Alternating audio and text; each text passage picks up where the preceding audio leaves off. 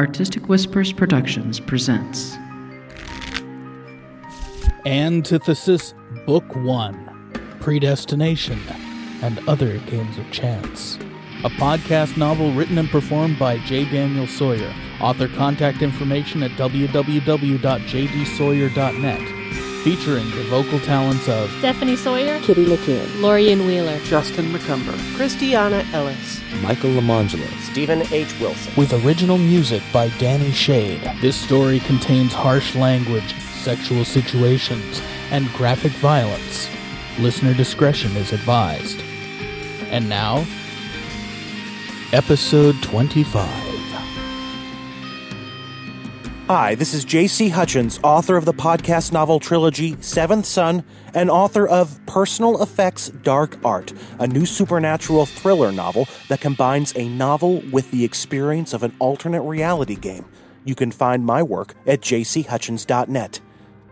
You're listening to Predestination, and this is the story so far.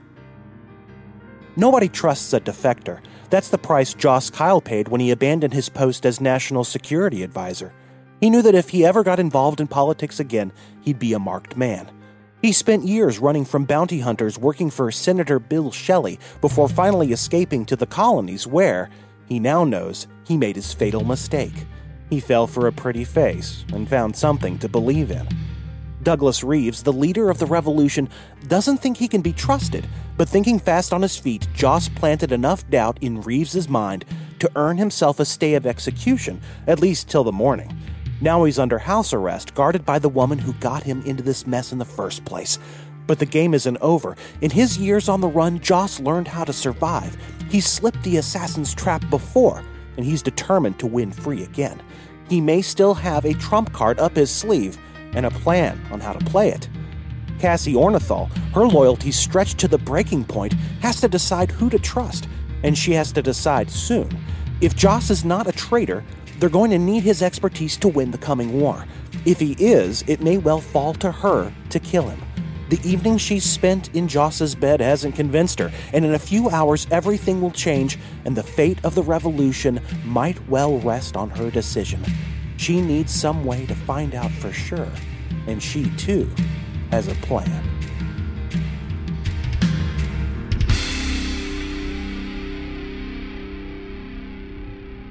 Cassie's hand traced idle circles around Joss's cock, up over his navel, down his thighs. He moaned softly in his sleep.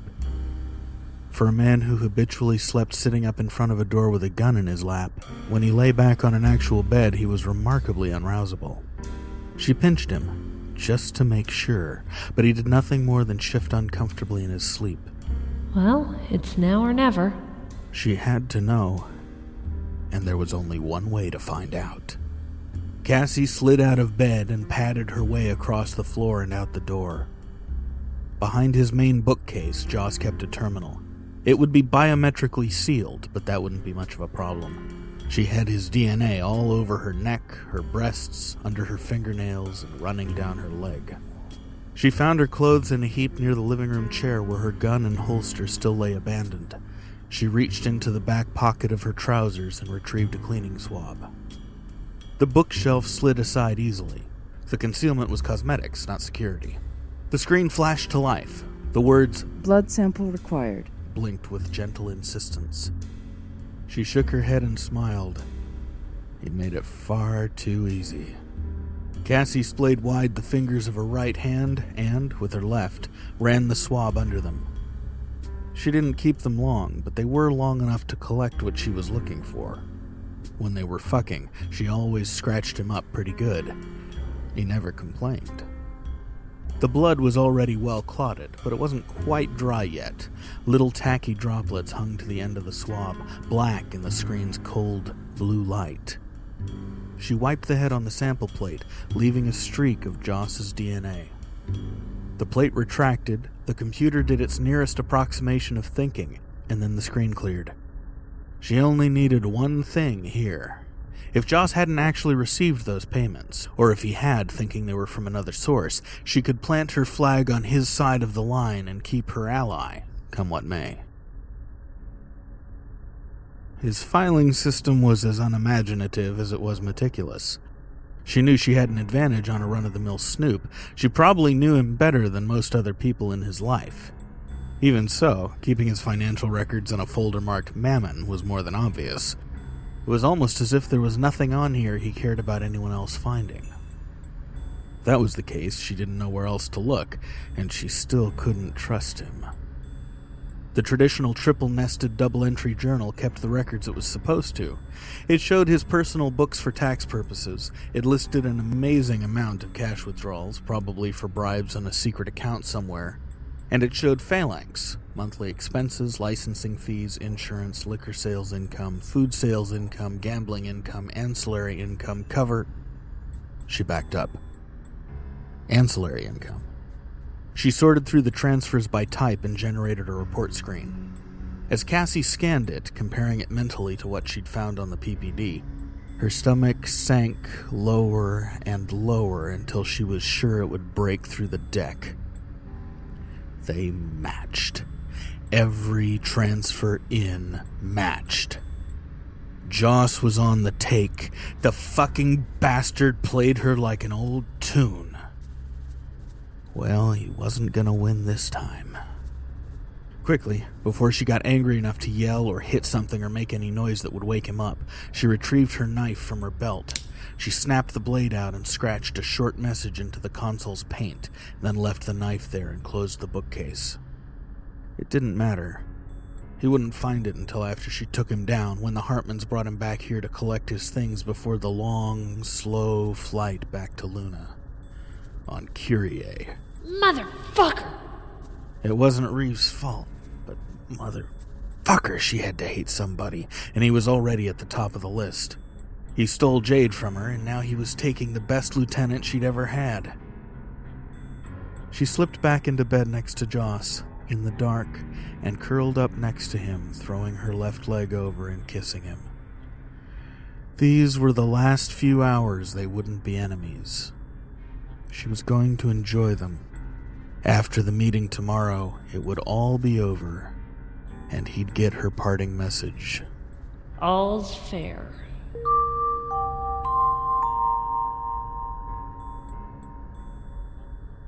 On the other side of the bed, Joss took care to keep his breathing even and quiet, like it was when he was asleep. He knew what it sounded like. He'd recorded himself before and memorized the pattern. Once Cassie settled in and her breathing relaxed, he eased his grip on the cig and shifted his weight, moving so that he could reach out over the pillow on the floor on his side of the bed, farthest from the door. He liked the way the cigs handled. He always made sure to keep a spare handy. He hadn't expected her to find anything in her rifling through his computer, but it was always possible that someone, somehow, had planted evidence on him, or that she was shining him on while the cavalry arrived. In either case, she would have come back through that door with her gun on him. He counted his blessings that fate gave him the room not to leave her body on his floor. He let go of the pistol. When it dropped, it didn't so much as swoosh in the air. Perfect silence. Cassie never need know.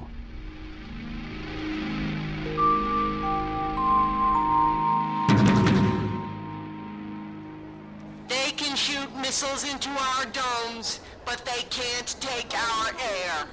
The book on Jade's PPD didn't do much to distract her. It couldn't shut out the PA system that the protesters set up to help them block the off-planet airlock. They can send troops in through the airlocks, and we'll kill them in the street. The shuttle was late, something to do with a bombing last night shutting down traffic while the other airlocks were checked out.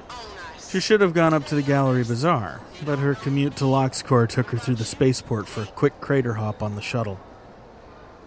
The city was awake, life bursting out every seam as if the attacks were a blood sacrifice portending the coming of spring. Trying like hell to get into the office, Jade had to mill about, listless among the hundreds of impromptu vendors' booths that sprang up overnight to accommodate the flash carnival of defiance that saturated the tunnels and the concourses and every other square inch of public space in Luna City. And the art booths she'd been buying from for years was making it all worse. 32? You're a thief! He couldn't be serious. Nobody pulled 32 credits for a set of pencils. I'm sorry, ma'am, but the shipments have been delayed. This is all we have for the next 2 weeks at least. The young Indian man behind the counter would have been beautiful if it wasn't for the patronizing grin. He stretched his arms out and shrugged like a Yiddish comedian. Nothing else coming in. I've been shopping here for 3 years. I need these. I'll give you 15 and not another cent. It wasn't his fault, but he was... Oh, God damn it, he was here. There was nothing she could do while she waited out the protest but draw, and she was down to nubs on everything. She had to have them. We don't make them. Get it. I'll make my own. Jade threw the case back down on the booth's counter and stalked off. She hoped they shattered in their cheap-ass little box. It was her own damn fault. She told them she would come into the office today, so that's where she was supposed to be, at bleedin' work. She had to walk from the empty apartment through the stupid crowded spaceport to her stupid shuttle to hop craters to push paper for a stupid executive who would probably make her take minutes all day while he met with morons from the board or the American consulate. With the throngs of humanity choking the streets, she should have gone up to the gallery and picked up a model or two. They might even have pencils up there. Anything but going into the goddamn office to do a mindless job she could do just as well from home. She should be out in the streets having the time of her life. Loonies were a bloody-minded bunch, and they'd just as soon give the universe a finger as bend over and take a beating. So the terrorist attacks didn't keep people in their homes waiting for the next bit of bad news. They drove people out into the tunnels and galleries for impromptu festivals, and none of the semi-official security forces had a prayer of controlling the crowds. Tell that piece of low-driving rat shit I'm gonna dock him 3 weeks unless he... Oh. Excuse me, Missy. A large, friendly-looking older man with a sad face nearly walked over her. No, I'm sorry. I'm not watching where I'm going. No worries, young'un. The place is full of people who can't see straight for all the pot in their kettles. Now, The man turned back to the group of surly-looking younger men walking behind him like goslings. where's the grog?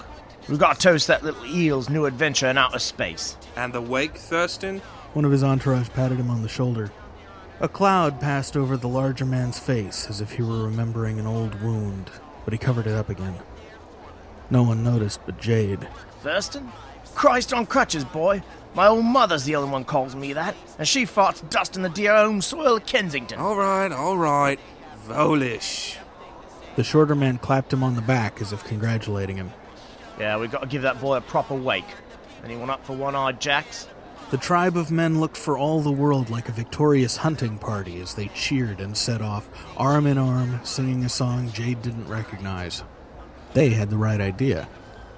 She wanted to join the party, but she knew Cassie would never forgive her. Doug was out there and hadn't called in 2 days. He surely knew by now. There wasn't any other reason he wouldn't at least send an email. Staying at home waiting felt useless, but celebrating in an orgy of defiance didn't seem to mean anything anymore. Going into work, doing useless crap all day long, working overtime, and plunging home to sleep in her chair at the end of the day was the only thing that made sense. She didn't really want to use the job to run away. The rest of the universe had just drained the life out of life when she wasn't looking, and nothing... Not the throngs of people at the impromptu body painting expo, not the sudden proliferation of weapons booths, not the street musicians, not the beautiful, whimsical, glorious smell of people packed together without killing, raping, or maiming one another. None of it made any difference. She knew it should have. She wanted it to. But it didn't. It was the thing that Jade and Cassie had dreamed together about as children during the long, dark nights hiding in the crevices of the great machines. One day, the migrant Terrans wouldn't have the protection of the colonial government. One day, they'd push the Terrans off Luna and make sure nobody could get away with the kind of things they grew up seeing every day. She wasn't naive enough anymore to believe it was that simple, but still, it was finally happening. She should have been elated. She should have been doing body paints for street dancers or dancing with them herself, but now... She looked out the long arch that lined the concourse. The earth hung just above the crater walls out the south-facing windows. She used to dream of going back there with Doug to see what it was really like. She'd wanted to understand him, to see where he grew up, and maybe one day show him Darkside, if it ever got safe enough to go back there. Now, it probably wouldn't happen. All around her, Luna City was awake, and Jade couldn't find it in herself to care.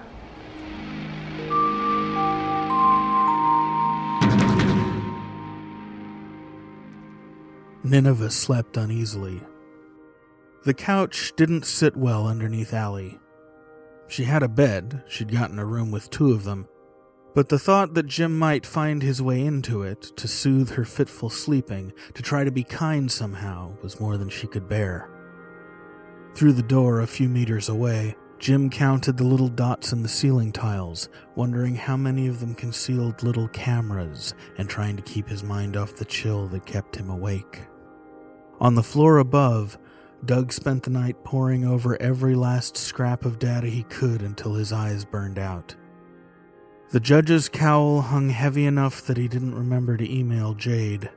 Thoughts of her danced at the edge of his mind as he tried to find sleep, but by the time it came, he couldn't tell the difference anymore between memories and dreams. Sometime during the night, Joss kissed Cassie on her ear and shuffled out of bed. He slid his trousers and shirt on, still rumpled and smelling from the day before, then found his hat and coat. He stepped out the front door and tucked the cig into a holster at the small of his back, a more comfortable place to carry it when he wasn't expecting to need it on 2 seconds' notice. It was 0300. He had time. The long corridors of Nineveh's residential ring were nearly empty this time of the morning. He passed the occasional vagrant sleeping up against the wall, huddled around his guitar or harp, hat still sitting pitifully in front of him, hoping for the kindness of a passerby.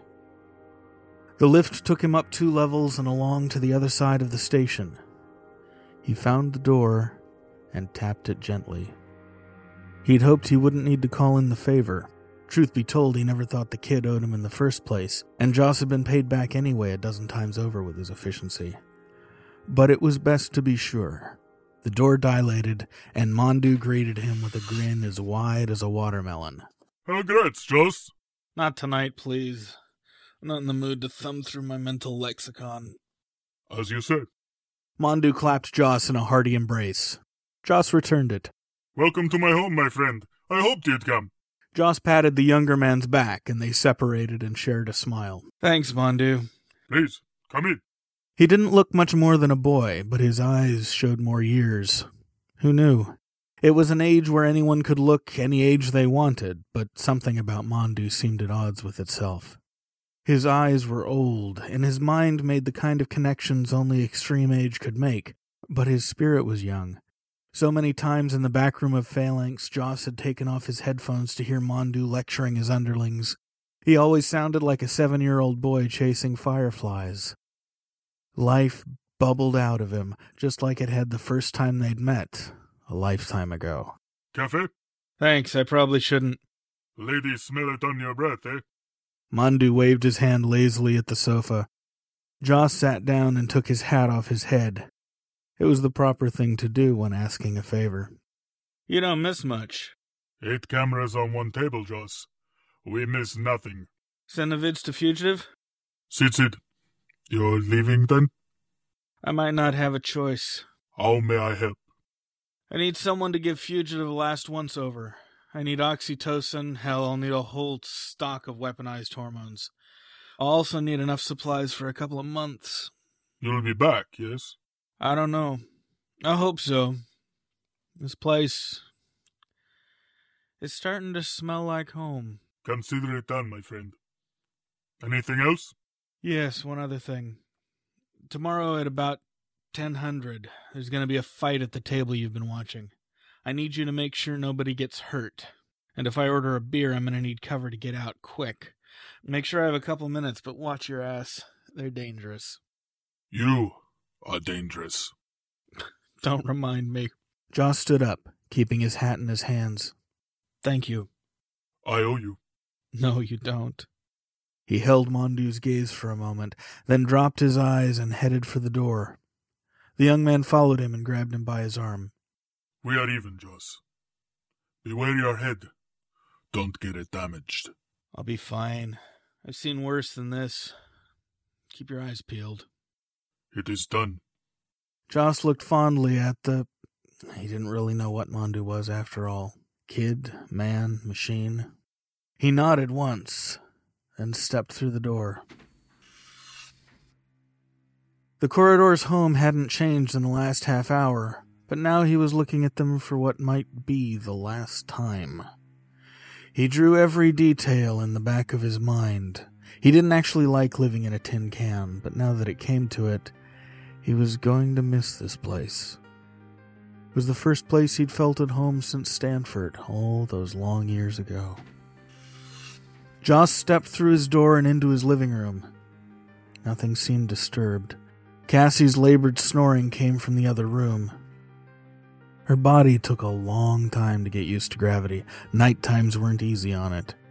She'd woken him up a couple times when she stopped breathing for a moment, as her diaphragm forgot that it had to push harder to exhale here than back home. He shucked his coat and tossed his hat onto its peg. If he was going tomorrow, he'd need to make sure Mondu could get at everything important, and that he couldn't get at anything else. He'd have to rekey the computer. Joss hit the switch to retract the bookshelf. He sat down at the stool that deployed from the edge of the inset desk. He yawned as he sped through the access change protocol and restored the file tree into something that would protect the things that he might want to come back for someday. Things he didn't want to trust to Fugitive's computer if it got jacked. Pictures of his children that he'd managed to find on the web, mostly. Someday.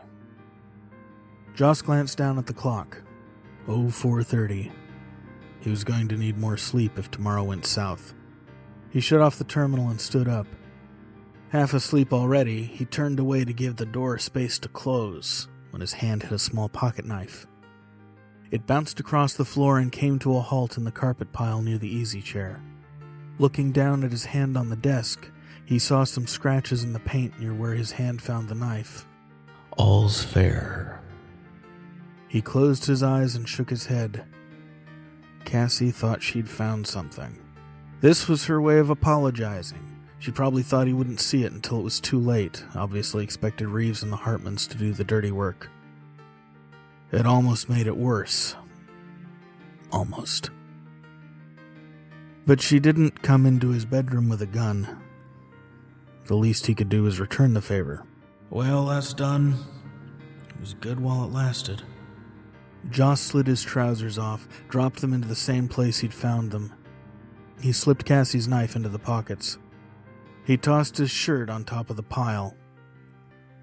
A few hours more, and it would be time. He kissed Cassie when he slid into bed, for old time's sake.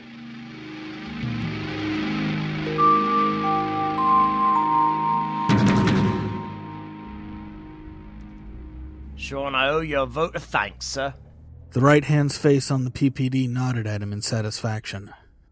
We have to protect our own, Volish. If we don't, who will? I just wish that poor boy.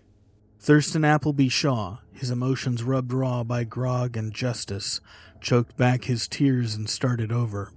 Sure you can make it down? Oh, I wish I could. You know I do. I'll be down later, pay my respects. Y'all go ahead without me. Yes, sir. And thank you over again. That boy's blood don't need to cry no more 'cause of you.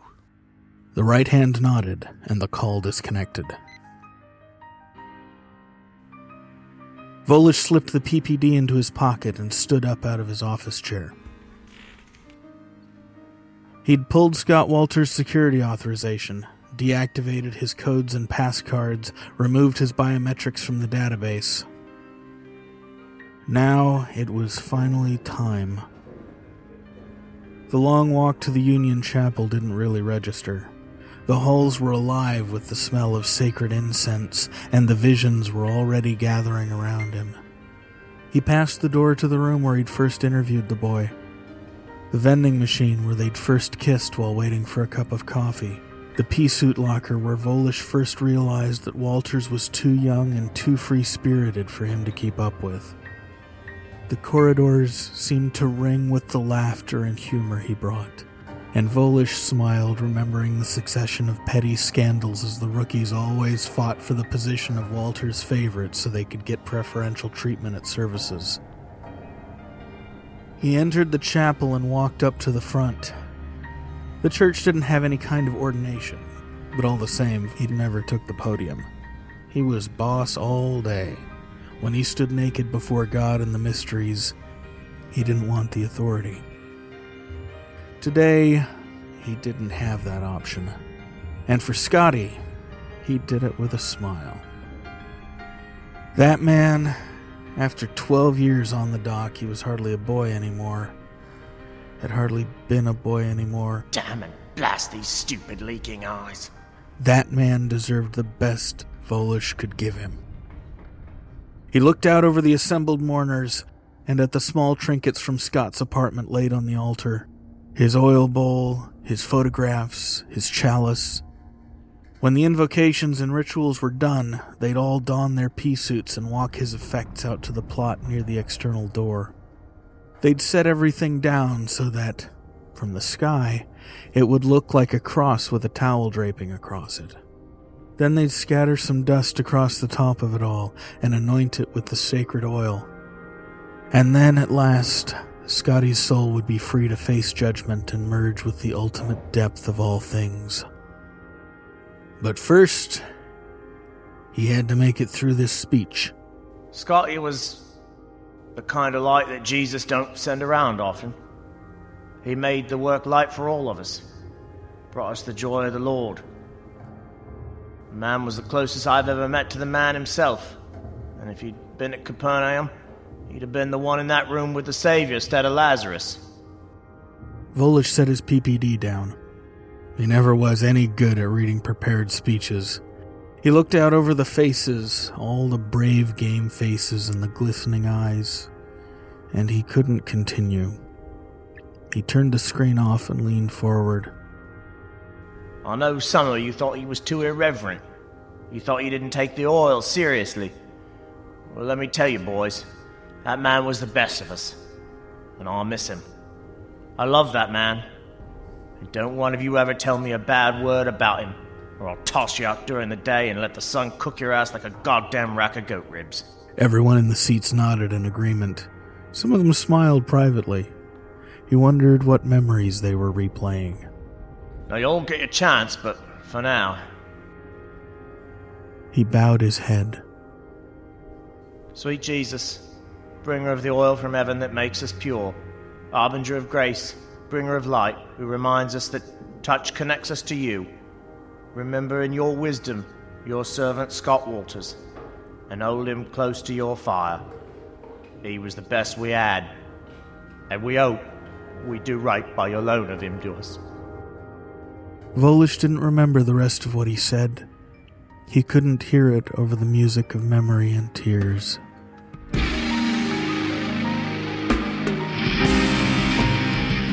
You've been listening to episode 23 of Antithesis, Book 1, Predestination, and Other Games of Chance. Written and performed by J. Daniel Sawyer. Original music by Danny Shade, used with permission. This episode starred Stephanie Sawyer as Cassie Orenthal, Lorian Wheeler as Jade Oren, Stephen H. Wilson as Volish, Kitty Nakian as the computer, Christiana Ellis as the protester, Justin McCumber as the shopkeeper, and Jonathan Sawyer as Ferguson. Some sounds courtesy the Free Sound Project at www.freesound.org. Other sounds copyright 2008 Kitty Nakian and Artistic Whispers Productions.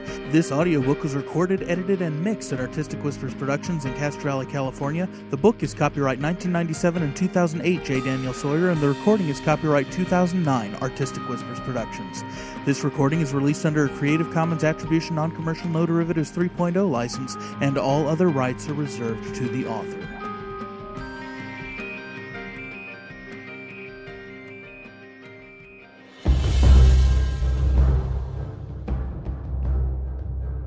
Philippa Ballantyne has taken you to worlds of flesh and horror, walked you through Renaissance England and the realm of the Fae.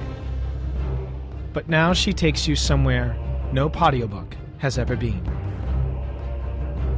New Zealand.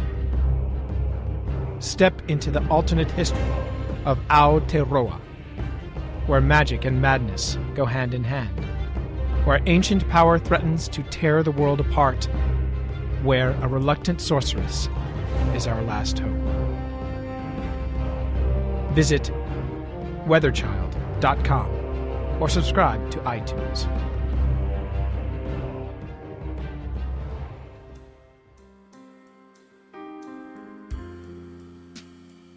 A whole stock of weaponized hormones, he said, including oxytocin. What is Joss planning, and how many of you are heading to Wikipedia right now to try to figure it out? Only 2 episodes remain in our little story. Next week is when it all hits the fan. I'm going to try to release those episodes one after another, a day or 2 apart, maybe less. These episodes go to Danny Shade tomorrow night for full scoring, and I will drop them as soon as I get the music back. Can't offer a firm ETA as the finale scoring is a hefty job, but with how you've all been expressing appreciation for Danny's work, I thought it only appropriate to give him the chance to go out in style. I'm out in force around the potosphere this week. Check me out talking writing process and production with the Dead Robot Society at www.deadrobotsociety.com. You can also hear my new short story about a woman, a speakeasy, and a hurricane that never ends. It's called Buried Alive in the Blues, and you can find it at www.eroticaAlacarte.com. Finally, tomorrow morning, my essay, As the Gods Themselves, posts at the Sci-Fi Journal. That's www.scifjournal.com, where phi is spelled P-H-I, as in philosophy. The essay is about science fiction, religion, and how the advance of technology affects them both.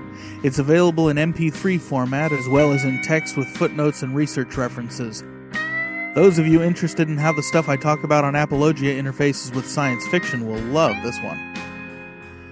Watch the feed for the final pre-finale dealing in later tonight or tomorrow. Lots of good stuff from you guys and some fun spin-off conversations as usual.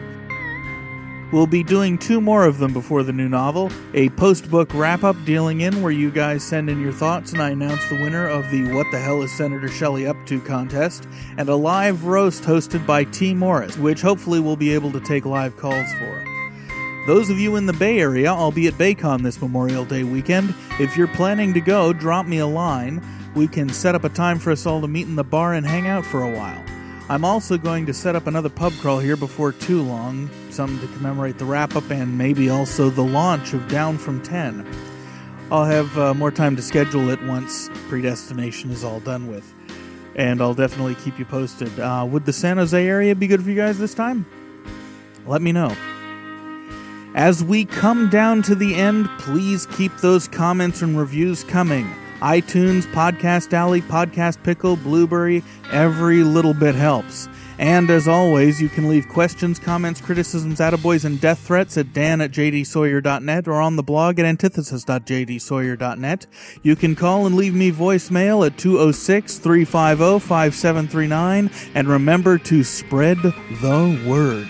If you like what you're hearing, tell your friends, post a link, give away MP3s, and pelt your enemies with CD copies of the first few episodes to get people hooked. The end is near. Everything is coming in the next 2 episodes. Who lives? Who dies? What has Volish done to Percy? How long until popular demand forces the lunar government into war? What verdict will Doug reach in the morning? And perhaps most importantly, now that he knows Cassie is against him, what will Joss do to her? Find it all out next week when we hear the climax. And until then, remember, it isn't whether you win or lose. It's how you rig the game.